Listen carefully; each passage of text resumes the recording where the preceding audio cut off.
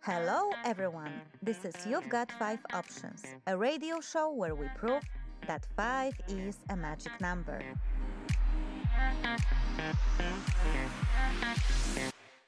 Our experts will give you 5 tips on how to make your private or professional life better.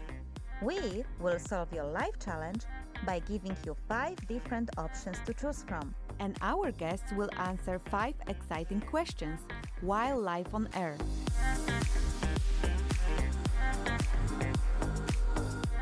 Tune in and feel the magic of five.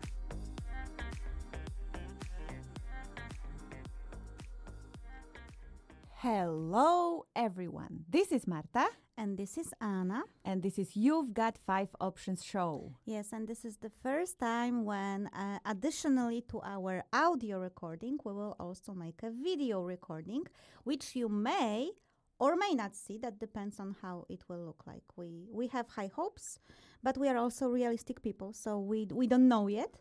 But I just realized, Marta, we will need some kind of a different type of introduction because I had no idea what to do with myself when our intro was playing and I was recorded and I was looking weirdly at the camera and then at my computer. So I think we need a cool intro for the video if we will do it. Yes, and it also definitely requires getting some used to, and seeing yourself is definitely like, you're kind of freaking out. But we are talking stuff here, and I would like to announce to everyone that today is the most important day of the year. It is.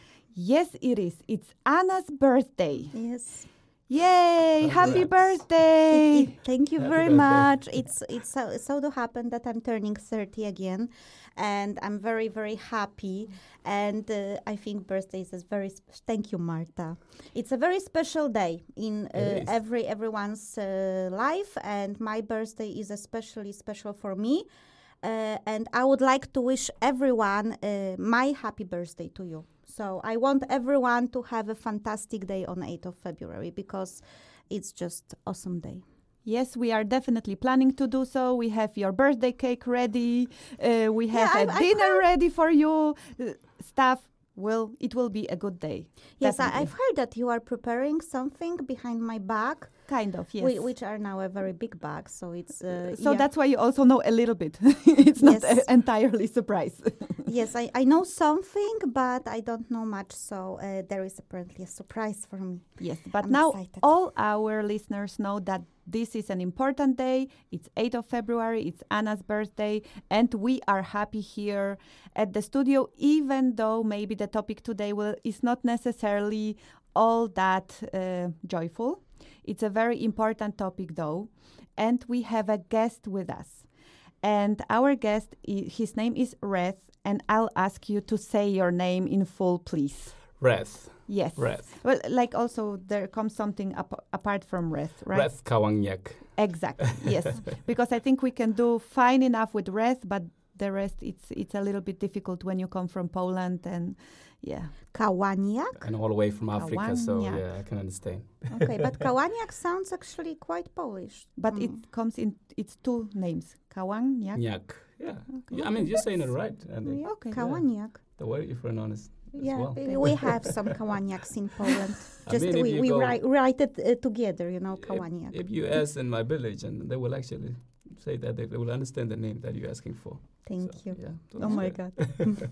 Sounds very, very good. So, welcome, Reth, to our show. We are truly honored that you have agreed to come and tell your story today. Thank you. And to you, our listeners, I'm just going to give you a short intro.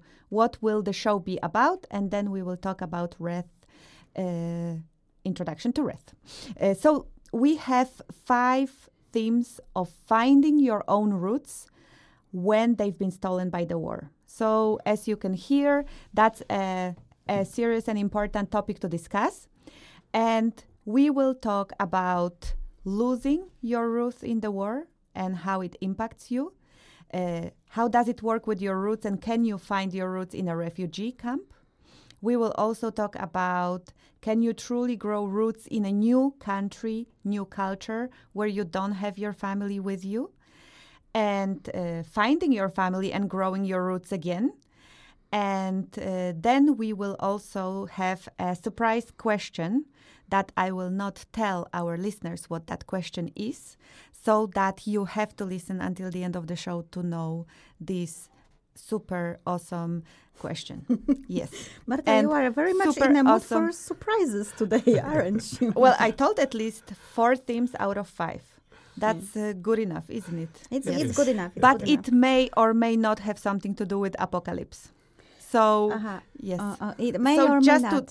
so just to tease a little bit. Okay. Yes. What a twisted logic. It may or may not have to do something with apocalypse surprise.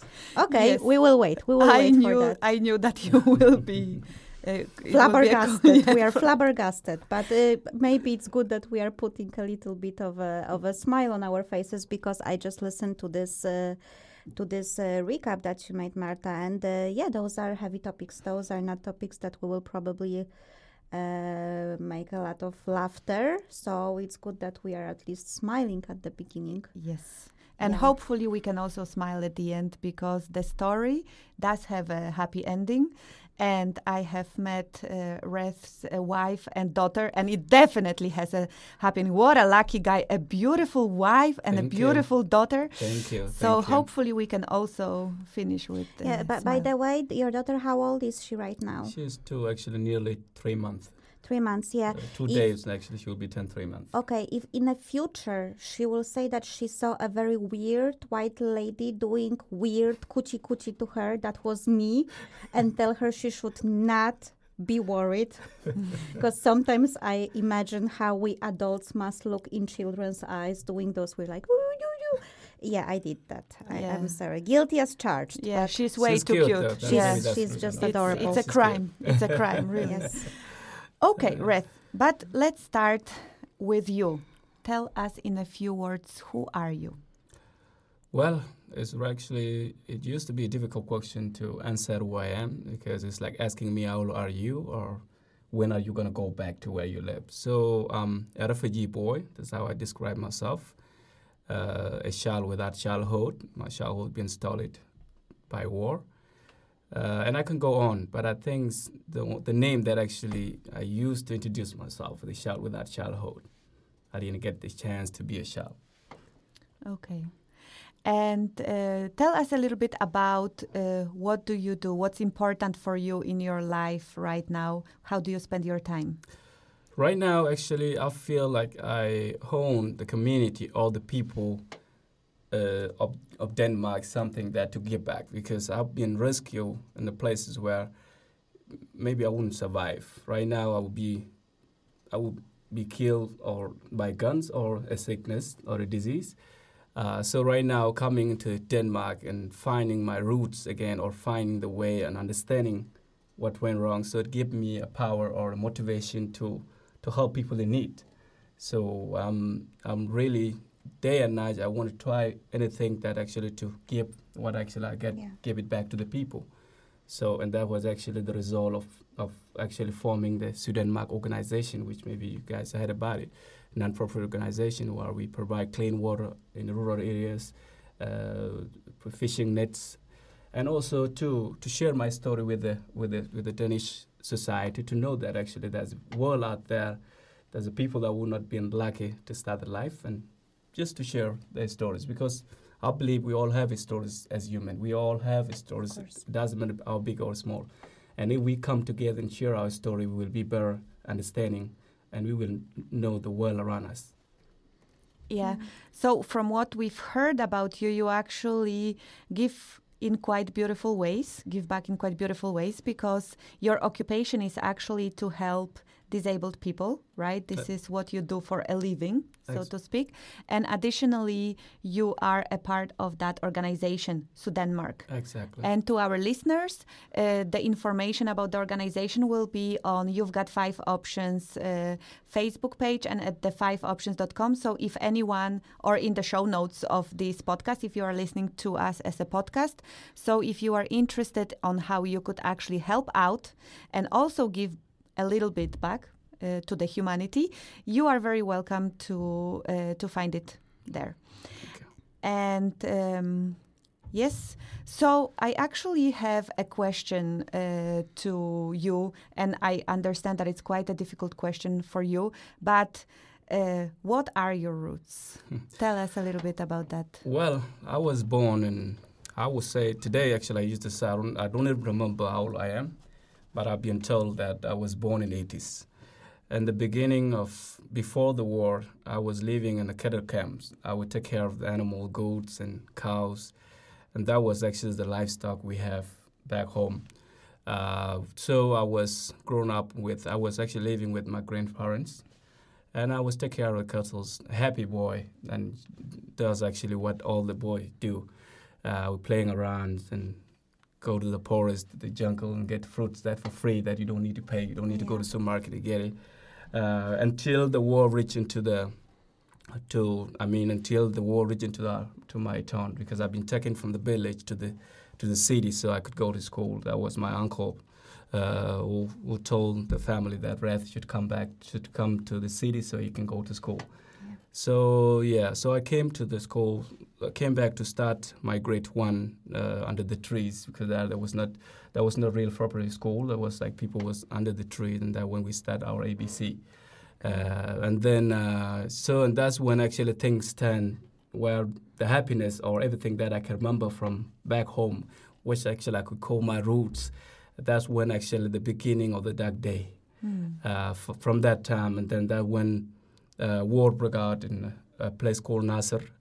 And one day we was at the city being attacked, and then there was actually a clash between the two groups. And then it was, just for me, it was like the world ending. I didn't know what war was. As a child, you can maybe 8 or 7 years. I didn't know what was the war about. I thought it was just a kind of game. And me and the boys, we was actually not taking it serious. We was taking it lightly, because we thought that this is kind of the game. Until we saw the dead people people being killed around, and if anything, any living thing that was around that time was running a different direction to survive. Even chickens, the animals, they running different direction to survive. And you can see the smokes all over, and the bombs and the sound of guns everywhere. So I'm the older out of 5. We are 6. I'm the older one. And at that time, my little sister, Nishan, was actually based in Australia right now. She went there as a refugee. So, and my mother and the little brother, Taban. So we was running a different direction together with our mother. And on the process, then I lost contact with mom, and then she ran a different direction, and I continued running with the people, because it seemed like people are running in a different confusions and when the city attacked. So we just ran toward Ethiopia. As a child, I don't know actually where Ethiopia was at that time. So on the process, then I lost the contact with mom, and I ended up in a refugees camp without her. So basically, you lost your roots, something that is the most important to us as children, your mother, your home, basically in one day. Everything. My favorite food that I like the most, I can't get it in the refugees camp or where we are. So there's so many things that I lost with it since that day. So I can call that day is actually the darkest day when the war began. The people, you can maybe asking that if there's a cars and all this bling, the light and everything. We don't have those things, but what main roots were there. The happiness that you have your own cow, that you don't go to supermarket and buy. You don't need to work, sweat to get it. You get your own base family where your grandfather was born. Yeah. So that was the world that mean a lot, and I always say that is the world that mean a lot was not when the war broke out. Yeah.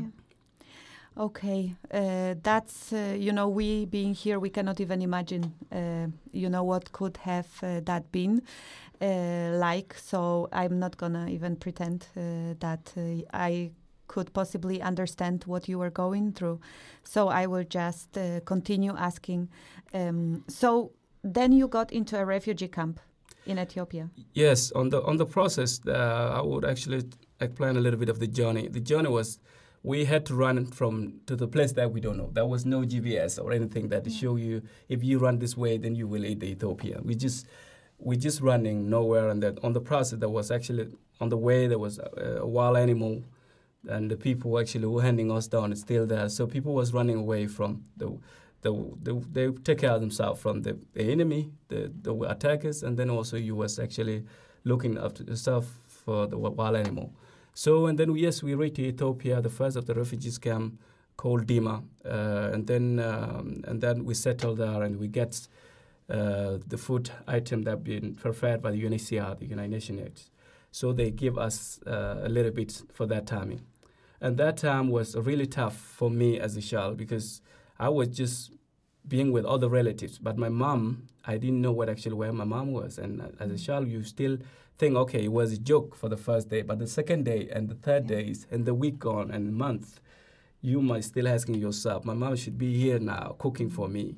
But now ending up in a place where there's only all the men, which taking your responsibility as a big brother, even though they was not biological brothers, but they took initiative to prepare something for everybody.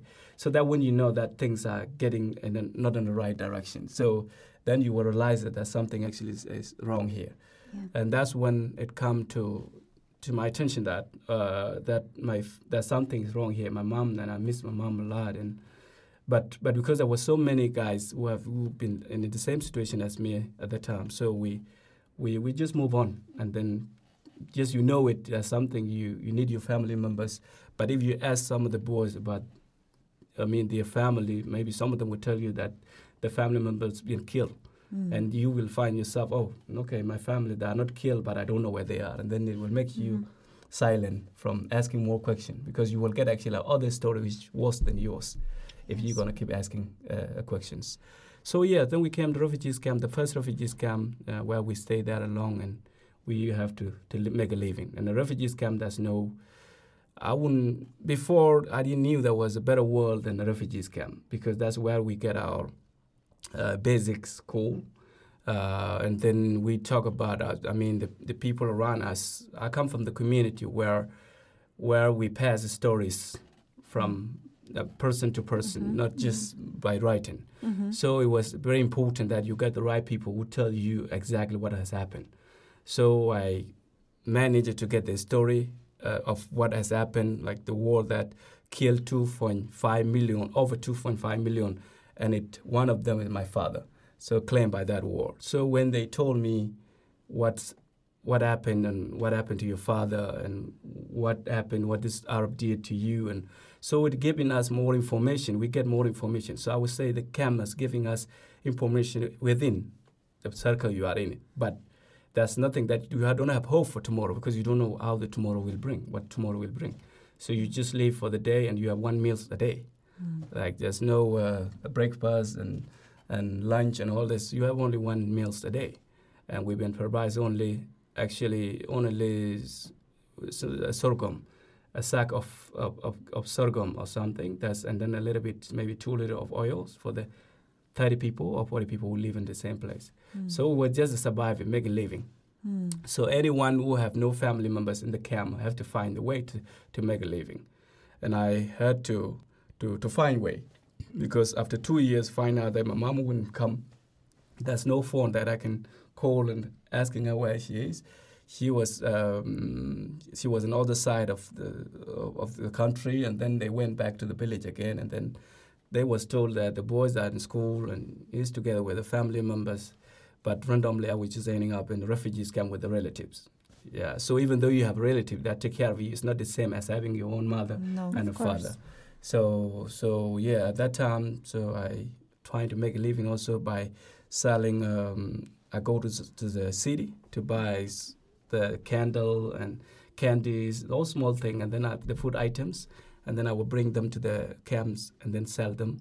So I could increase, if I put 2 krona in it, then I would sell it for 3 krona. So I get 1 krona extra on it. That's how I do business like to survive. And secondly, I was working in the tea shop, so where I was in the waiter, where I serve the people, so I could get the small money. So this for my books and for the pens and pencils, because we don't get them in the UN. If we get them, but there was people ahead of us that collect those things. So the ordinary refugees, they don't get this help. So we only get this, what I call the sorghum, the maize, and oil. But all this clothes and everything, we don't get it. So you have to find your own way. Okay. So Okay. Can I ask you a couple of questions? I Yeah, was sure. listening and then of course, they popped out. First of all, you mentioned that you had to get to the camp, and of course, no GPS, so you just had to. I cannot even imagine that. And the wild animals also gave me quite a picture. How many days, weeks it took you to get there?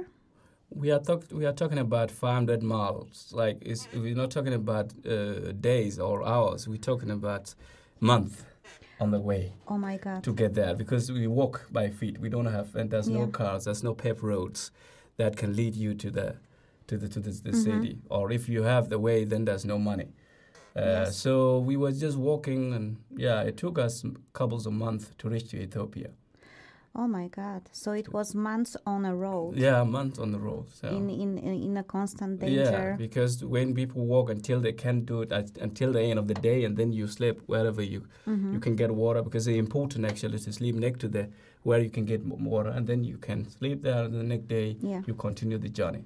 So I assume that when you reached the camp, it was a huge relief at the beginning. It was, but it still worries, because Yeah, you of come course. you come as a family, and then only maybe one of you end up in that camp. Yeah. So you still thinking, oh, where is the rest of my family? Mm-hmm. So even though you were released, in that way, of course, it was released. Then the war, there was no war. I mean, there was no guns. There was a silence of guns. There was no immediate The danger. danger, that one. But I mean, psychologically, physically, it's like more, people, the wounded people, and those who made it to the camp. Yeah, Yeah, of that was course. actually the worst part. But it was better.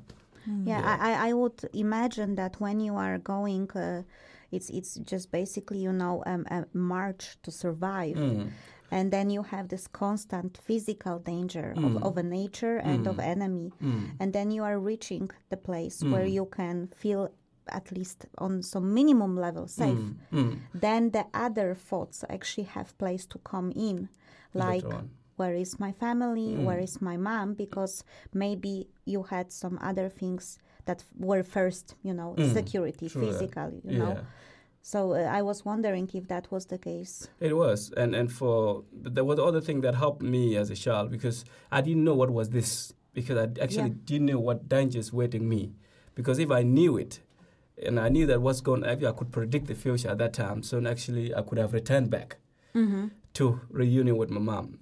But because I thought that for the first 2 days it was like, I have with all my friends that I used to play with, they are here with me. So it's not that we can do it together. Yes. Until we actually experience the people who are dying of starvation, and people who are dying of actually they can of no water, because they don't get no Yes, water. That's they thirst, dehydration, yeah. hydration. On the process. That's when, as a child, that's when you get things really serious, like seeing dead people that Yeah, have of been course. shot dead, and then that when you say, oh, this one is not fun anymore as I thought it was, So, but it's caused by the time it getting more deeper. But the first 2 weeks, even though we will feel it in our feet, because I was just walking bare feet. In my village, people only if I have a one pair of shoes at that time. And I only use it when I'm going to church. At that time, when the war broke out, you didn't collect things that... It's not like you can't pack everything. Yeah, of You course. just live to survive. And so I was running without any shoes. So, and when I reached Ethiopia, then my shoes was actually, is wally.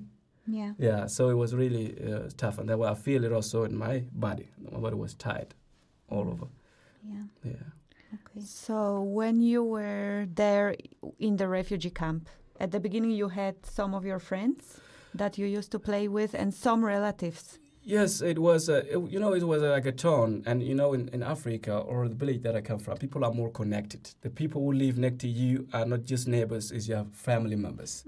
So when this thing happened, there was actually more people who were actually relatively in one way or others. So when they come together in refugees camp, so again, the nearest relative that was in that area, that's a person that actually will take care of you as a child. Say, come here, we will go together. So there was a people that were relatively with me, that even me, I don't know that. I just thought that I know this, the son of this person. I used to play with them, but Yeah. the really where we connected, I don't know. So So yeah, so with the people there who was connected with us relatively. So there was a quite strong sense of community in those difficult times, as I hear. Yes, it was, and that's when the people actually. That's when you see the beautiful side of the people, and for me, as I see, there was so many people that we just used to know my father before his life been taken away as a soldier. They know him, who he was, and that love actually that was passed away to me. They was like, oh, this is the son of Kawang, and we take care of him, and they been actually show me love the same way they was take care of me. Of course, there was still something missing. You know, your own father and your own mother would give you a different thing that than a relative would give you. You know, but there was that. They were trying to show that part, give that part to us. Yeah. And not only for me, but also other boys who were there. We were so many. We had plenty of guys who have no family there. So at the refugees camp. So how many years did you spend in the refugee camps? The first refugees camp was Finyanduk, and then I went to another refugees camp called Sherkola. That refugees camp, I was told that to your reunion with the rest of my family, my sister and my uncle. And then we went to Sherkola. From there, I don't know what happened. Then my uncle had to go again and then leave us with my sister in the refugees camp in Sherkola. Then from there, the UNHCR want to remove the refugees from this place to another place. Okay. So I had to take a journey again with my sister, only me and my sister, and I think she was like 6 years at that time. So we had only take a journey with the rest of the family members, the rest of the community who was living toward the Dima refugees camp. So all in all, I've been living in a refugees camp for 6 years in 3 different refugees camps. Okay, and all of them were Ethiopia. in Ethiopia, In yes? Ethiopia, yeah, or the neighbors country. Can I ask you a question? You said that you were relatively young. You don't remember exactly your age, but Ethiopia is a neighboring country. It's a neighboring country, yes. So I'm thinking, because we were talking about losing your roots. Of course, you lost your family. You didn't know where they are, and you lost your daily life as a child. Did you felt that you are in a different country, or that was not such a big factor? Because I could also imagine that, you are not in your own country as well. Could you sense it being that age? Yes, it was. I mean, you can feel that. You can feel that the environment is not really welcoming the same way. Because the only home that you feel home is with Central Refugees Camp. You are in with your people. But when you go outside the refugees camp and buy something, you will find people who will tell you bad words. Why you are here, you should go home, and all this. So in this way, actually, you feel missing that, I'm not home, I'm somewhere. Okay, so you could actually feel a hostility from the people who were Ethiopians. You see it for some. Yes. But then you still feel it from other people, because we're all human, and there's yes, the people, there's it's the bad and the good different, people. You will course. find people that always come out of this. The good that people will agree on. You will say so, and that way when you go to buy something, like me, when I go to the big city, of course to the town to buy things that I can sell. Sometimes I met with the people that will just rob me with my little money I have. And you can go to police and tell, hey, they robbed me, and who are you? You're a refugee, so you have no value, like the other people. So you can just go back empty hand to the refugees camp, and then make sure that you raise another money so you can come. So of course the days they never been the same. So the day that you can be successfully buy things, and then luckily nobody will rob you on the way. So those are the things, the experience that you can actually feel. Well, if it's home, I will go to the local police. It will help me, and I will actually punch people who know people. But here you are refugees, and you don't have that. You don't have this power too. You don't have that connections, enough connection that can help you out in your danger or in your situation. So I guess you feel like a part of your rights as a human are just being taken because you cannot you cannot execute the same justice as you would definitely while being in your own country. Well, I think that when I was reading different stories about different refugee camps all over the world, there is always this part when you meet a lot of kindness from people, and there are also those parts when you feel also the hostility. So that only confirms that where there is good, there is evil. I guess. But well, it had to be extremely tough. Now when we put this whole picture together, you know, it's you are an extremely brave man, you know, and being here, congratulations. Thank you. Well, really well done. Thank you. And you were actually a boy. You were actually just a boy. Oh, no. I was just a child. So Yeah, yeah. So tell us a little bit about what happened. How did you actually get to Denmark? Well, you know, when we was actually in the refugees camp, my motivation was that going to school. And when we sit with the elders, who will tell us that what the Arab did to us, the Muslim did to us. So it given us motivation. For me, one of the things that I really would like to do is that go to school, study heavy education, be a doctor, and help the people. And also go back to war to be a soldier, because, you know, being around soldiers is giving you another thinking of this guy that are more men than the others, you know, because when somebody tell you that I'm fighting for your right, if you should not think for anything else, then you might think as a child that when I grow up and be strong enough, so I will actually go back for the revenge and actually find those who destroy my life. I mean, burn down the house that mean a lot. The local church that I used to go in, even though it was Christian, it was not the issue at that time, but the church was mean a lot to us, because that was only the local club that we can all unite. We find each other. So and then this old man they talking about the going to the school and all this, so they motivate us. Until we have this in mind, one day we will go to school. But where? We never know this. Until the UNHCR came to collect, they was actually looking for protection cases.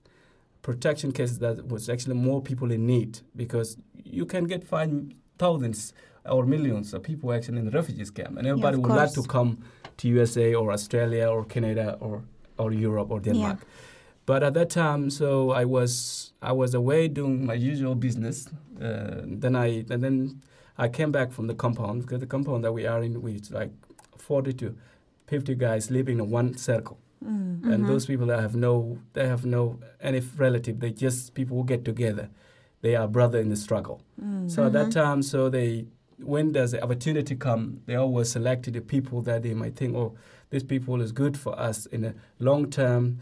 Maybe they will be looking at how you take care of your school, how you take care of yourself, and how you can actually manage it to help the society if you get chance to go far away to go to school. So when I come back home, they've been distribute this protection cases where they told the community to find people, and then they will form a family, not biological family, but you can actually mix the family, and then it look like yours, because in somehow they are relative, but they're really family. They will say, okay, these 4 boys, they will be going to the place. So I came home. My uncle, which actually relatively to us, I was staying with him in refugees camp, the last refugees camp that we was in. It's not, and then they were talking about giving this form away. So there was one place for me to be put in, so I could join the other 3 boys. So then we form a family of 4 people, which is 4 brothers. Mm-hmm. And then actually we hear that we came to Denmark, and then we took that case and we went to interview, and we passed the interview, and then that's how the process go. And then that was it. And then from the interview, then we was actually waiting to come to somewhere. Like, we don't know exactly where we're going. I hear Denmark, but I never know what Denmark is, because in my mind I thought every white people come from England. They're English people. So unless there was actually one day where I was playing, there was this one chewing gum set with the names on it. Like, at that time, the well-known players in the world, you can find the chewing gum and you take the photo out of it. There's a name and where they come from. Okay. So that time, then I find the guy Peter Schmeichel is from Denmark at that time. Okay. And because I never see TV, we don't have a TV at that time. I didn't see how Peter Schmeichel looked like and what he does. But when the guys come, those who like football, they say, there's this guy from Denmark as a goalkeeper is like a tiger. It's the best. And then, so by the stories that they tell about Peter Schmeichel's, it making me interested to find Peter Schmeichel's what I call Porto on that one. Yes. So I always go to buy these chewing gums. You never know that which picture you get, and I've been actually course. 5 times, and I'm wasting all my money on just finding him. But then I always get Zinedine Zidane, Ronaldo, Roberto Carlos, and there was a guy from Holland called Climate and Davids. All these players, I don't need them, I need Peter. And then at the time, one day, one friend of mine that he have 4 of the same guy, and then we just exchange. I gave him mine. He was looking for Zinedine Zidane, and then I gave him Zinedine Zidane, and then he gave me Peter Schmeichel. And then from there, yeah, my dream come true. I was like a kid that get money from confirmations. So, so then, yeah, and then that's when actually I find out what Denmark and where we go. So when we hear it, now guys, we're going to Denmark. So I was excited that yes, I will go to Denmark to go to school. That was actually what they told us, and I was actually. I feel as a responsibility that I'm taking because these guys, it should be another person that been given, but they think, oh, that is a good kid. We should replace him. We should give him a chance to go somewhere so he can go and help us build this nation. So yeah, so we were then selected in certain way. So then we formed this group with my new brothers, and yes, and that's how we come to Denmark. So more or less, how old were you? You already told us that you don't know exactly, but more or less, is it around 15 or is yeah, at that time it was 12. 12. And and if the reality is that I should be 15 at that time. So I don't know exactly how they come up into the birthday. I don't know which birthday they give. I think those from Cameroon, they have take somebody's birthday and give it to me because even today, finding my mom later on and told me you was not born on 6th September, but sometime in December. Like, okay. So, but I think they were just faking something to make this happen. And yes, and here we are. Maybe so it was a footballer's birthday. Birthday. Who knows? Who knows? Okay, so you got a 12-year-old stamp when you Exactly. arrived to Denmark. Mark. Okay. But according to your mom, you're older. I was born in 86, 85, yeah.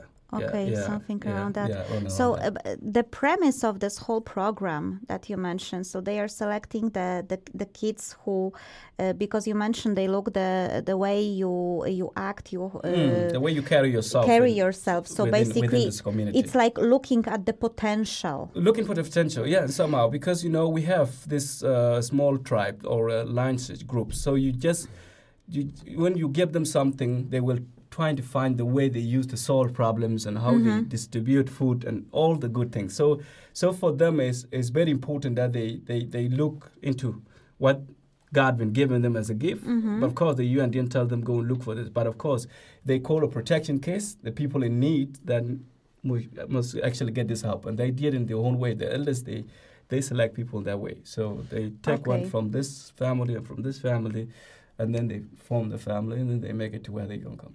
And the premise is that you will get a good education somewhere, and then you will come back to rebuild the country. Is that the whole, let's say, the general idea? It is, because at that time in my village, you can sell all the cows to send the kid to school. Yeah. School is a big thing at that time, because you can get a free school, and people mean that when you go to school, you will be able to teach, you will be able to treat people. You will be a doctor, you will be a good leader, you'll bring the development home, the thing that we didn't get that because that we didn't go to school, and the country that we take it away from us, that we can get it back if we all go to school and have education, basic education. So it was a big deal to us at that time to go to school. Okay, yeah, that sounds like like something that also gives hope to the entire nation, when you are thinking in these terms that you want to send the kids somewhere so they gain the education, they can come back. But before Marta will continue with the next point, I just wanted to make a small remark. I was just thinking about when you were talking how people, especially men, and how storytelling plays a huge role in a refugee camp, and also it somehow have a function of an education and shaping the young minds of boys. And when you were telling that there are different feelings. There is a feelings of boys should get education, but also be soldiers to take some vengeance to get the country back. So I assume that in some aspects, this could become a little bit difficult and probably also toxic. Would you say that? If, for instance, you are encouraged to instead of filling yourself with hope and motivation to learn, more like motivation for vengeance and to fight back. What? That's just my question. Yeah, it would actually be because when child is whenever what you plan on their head, what they're growing. So if you've been telling them that shoot to kill, they will shoot to kill. You know, so that's like what this older's been giving us, this lectures that they've been giving us, is what actually formed us to be who we were at that time. So we was actually forming to go to school. It was one of the things.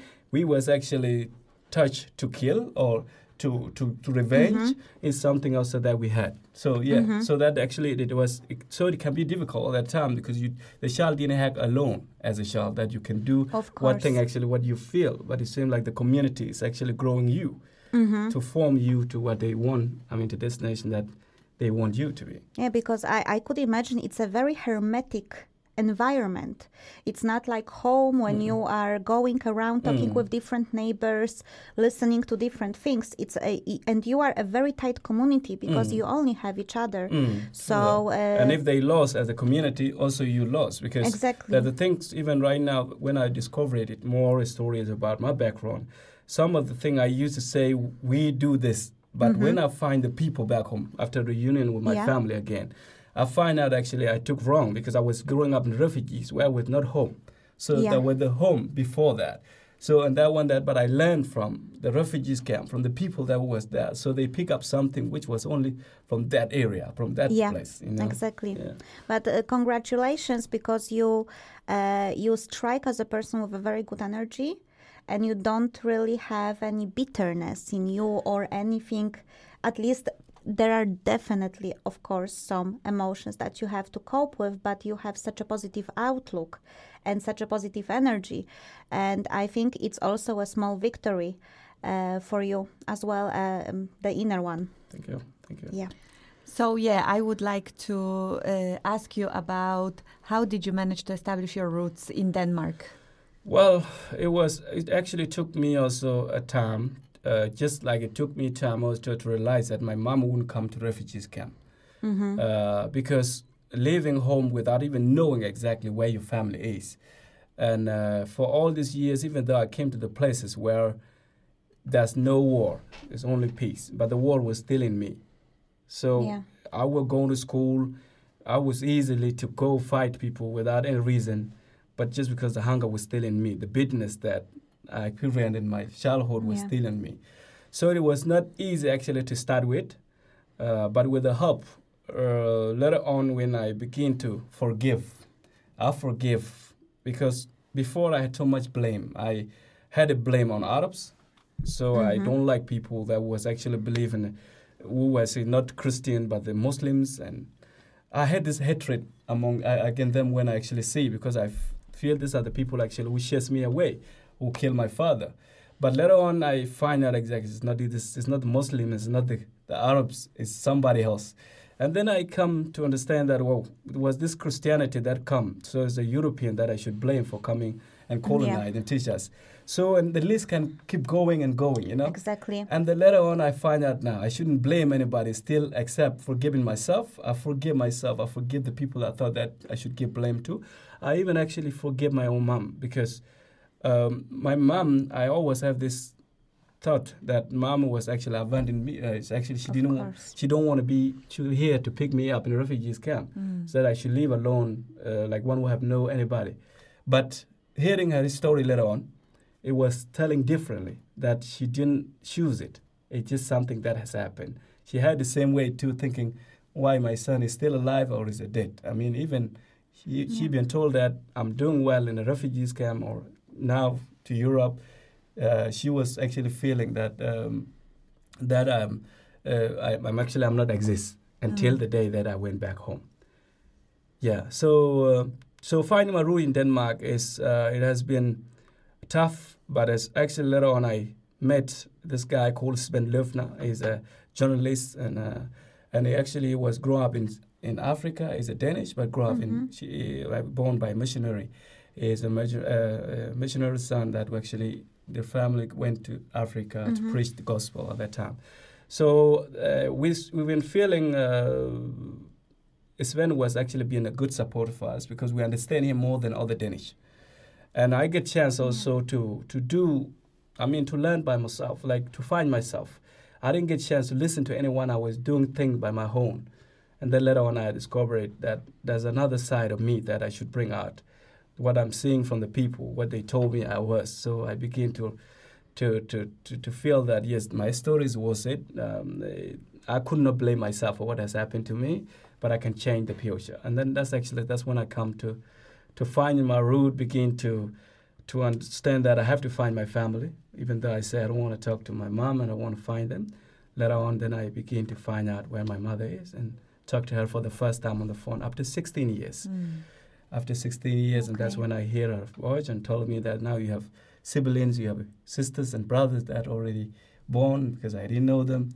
And that when I will actually, and then begin to listen to all these old people who was giving me advice in the refugees camp. So I began to think, I owe these people something. I cannot just be gangster here and hearing 50 Cent, Tupac. And, I had bling bling and... Did you really? My jean was bigger than this, and my T-shirt is longer than, you can wear it as a dress at that time. But that happens to everyone regardless of what they go through. It happened because I feel like the rappers have something to tell.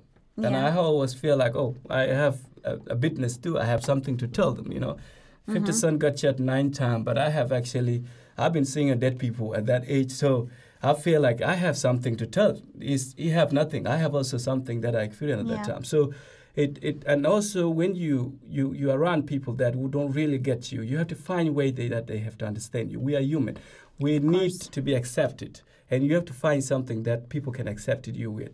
And that was only rap at that time. Because I rap and I get more popularity at the area. And of course. The girls that were there and the guys too. So I got friends. But I would think if I have to tell the looser stories that I'm telling you today, that I would not get a friend. That's how I think as a child at that time. So I didn't want to share my story. I was putting it behind and then trying to catch up with something. So who was your first family? Who was your first close, person or people in Denmark? When we came, we was this 4 boys, not biological brothers, but brothers, and we actually stay together as brothers even now. There are more brothers than my biological family, and those I was the youngest one among the 4 guys. So we stay in a place called Gram, is in the southern part of Jutland. And then we stayed there, and the commune was actually coming to us, make sure that they cook for us, and they're waking up in the morning. And then there was Kirsten and Lise. They worked for the commune, but they were actually more attaching to us like a family. They were not just commune, but they even took us closer as a family to them. So that was actually the first family. The second family was Sven and Jette. That was actually a group that actually we come to bind. They're helping us actually we went to the same church with them, and we talk with them, we share a story, and they seem listening. So then that's because when you have a role model that thinks, it will actually making you think, wow, then I can be like them, Yeah. But you can listen to the person who just tell you stories without putting them into action. As a child or as a person that who's been through a lot, we wouldn't listen to anyone. You need somebody to say, yes, I understand you, I know you got this, but I'm doing this, and small you can do it. Yeah. So there was Sven and Sven and Jette. Yeah. Okay. So with difficulties at the beginning, but with time you have established some roots here in Denmark. Yes. Is that well understood? Yes. And but I can also see that you are going through a very typical teenager things. That's I think it's now, because I have a daughter who is going into teenage years now, and when I imagine, and you were talking about this rap phase, and you want to impress people or get and coming with all this mental luggage and trying to be a teenager who goes for the very simple things like any other teenager, that's really tough.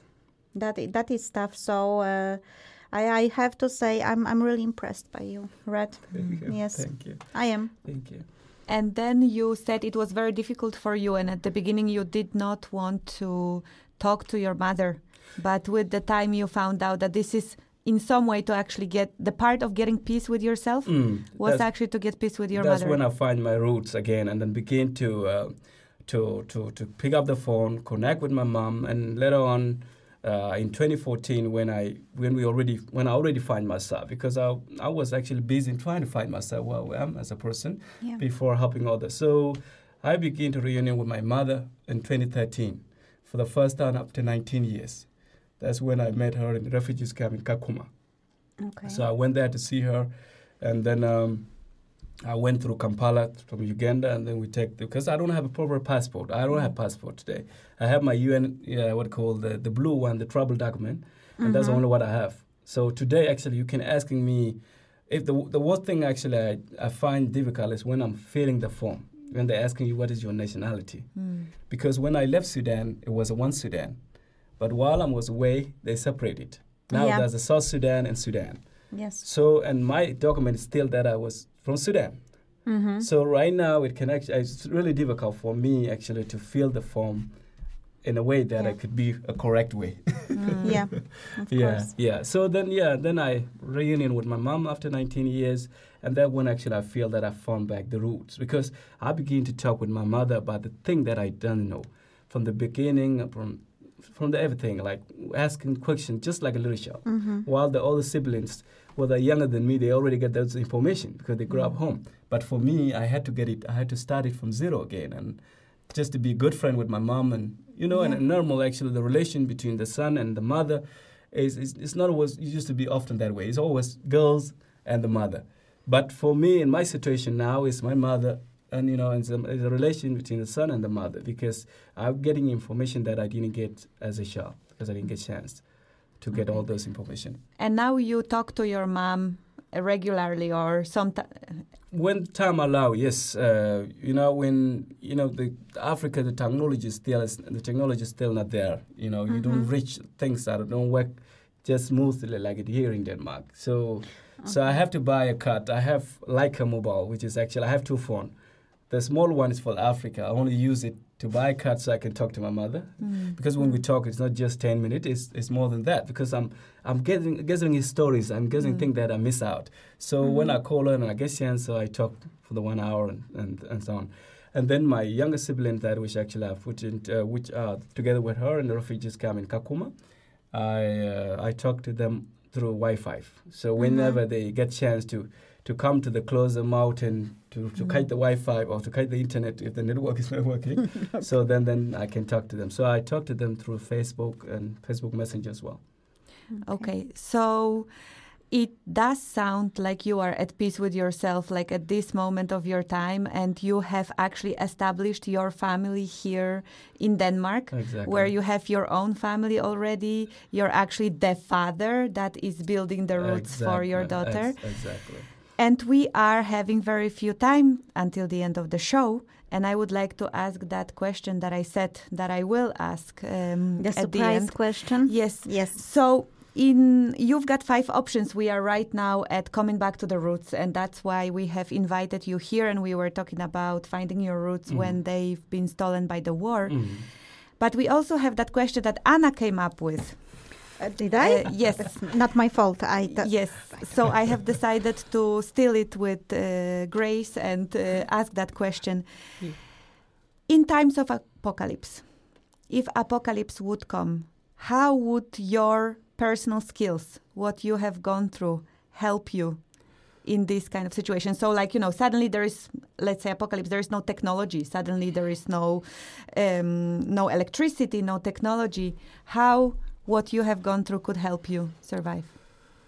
Well, so to go back to all the roots again, so that how we run away from the village to find water, to survive, to find clean water, to, these are the things, the experience that I went through that I will use them. And also to go and meet the new people that I never met before. Because, when I came to Denmark, I never knew that I would be in the places where I was surrounded by the white people as the majority. People, I come from the village where it's not normal to see the white person. But when I come to Gram, it become opposite.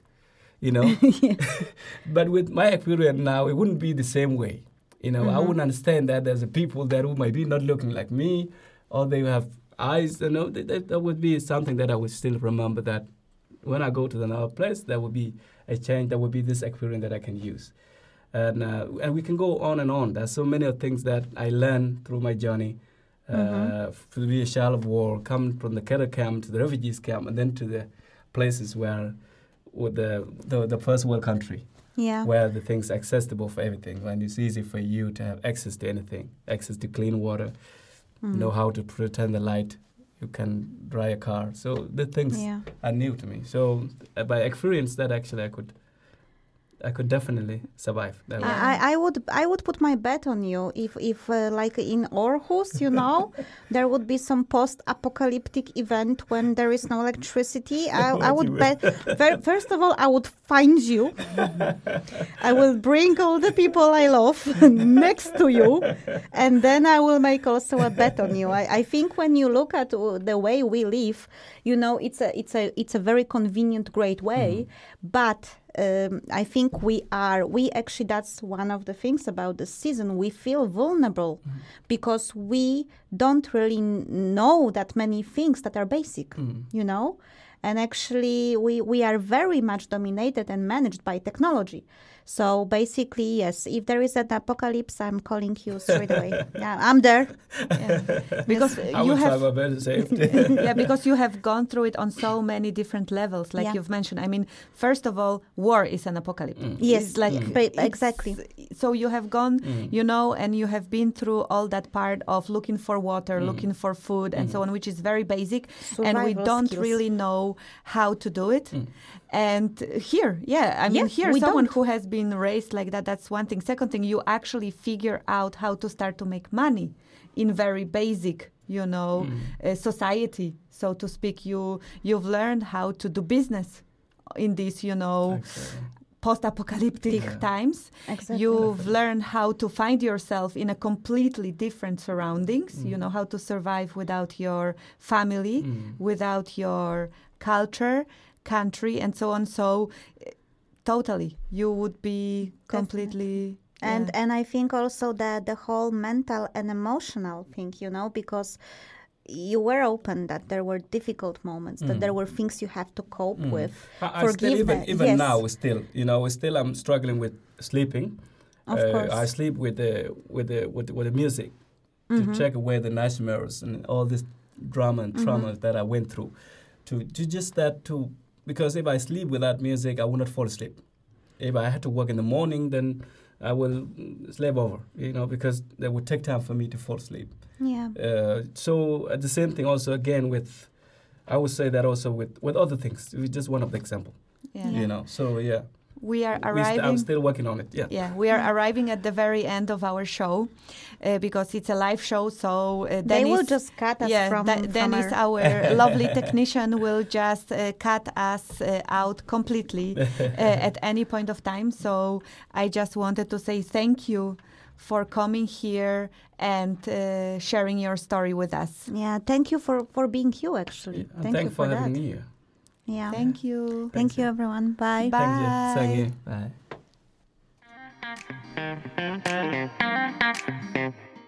You are listening to You've Got 5 Options radio show, where we hopefully convinced you that 5 indeed is a magic number.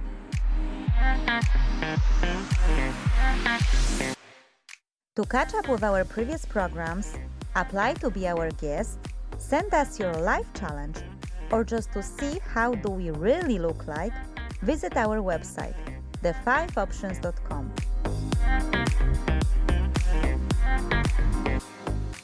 We hope you enjoyed this episode and that you will come for more. That's all, folks!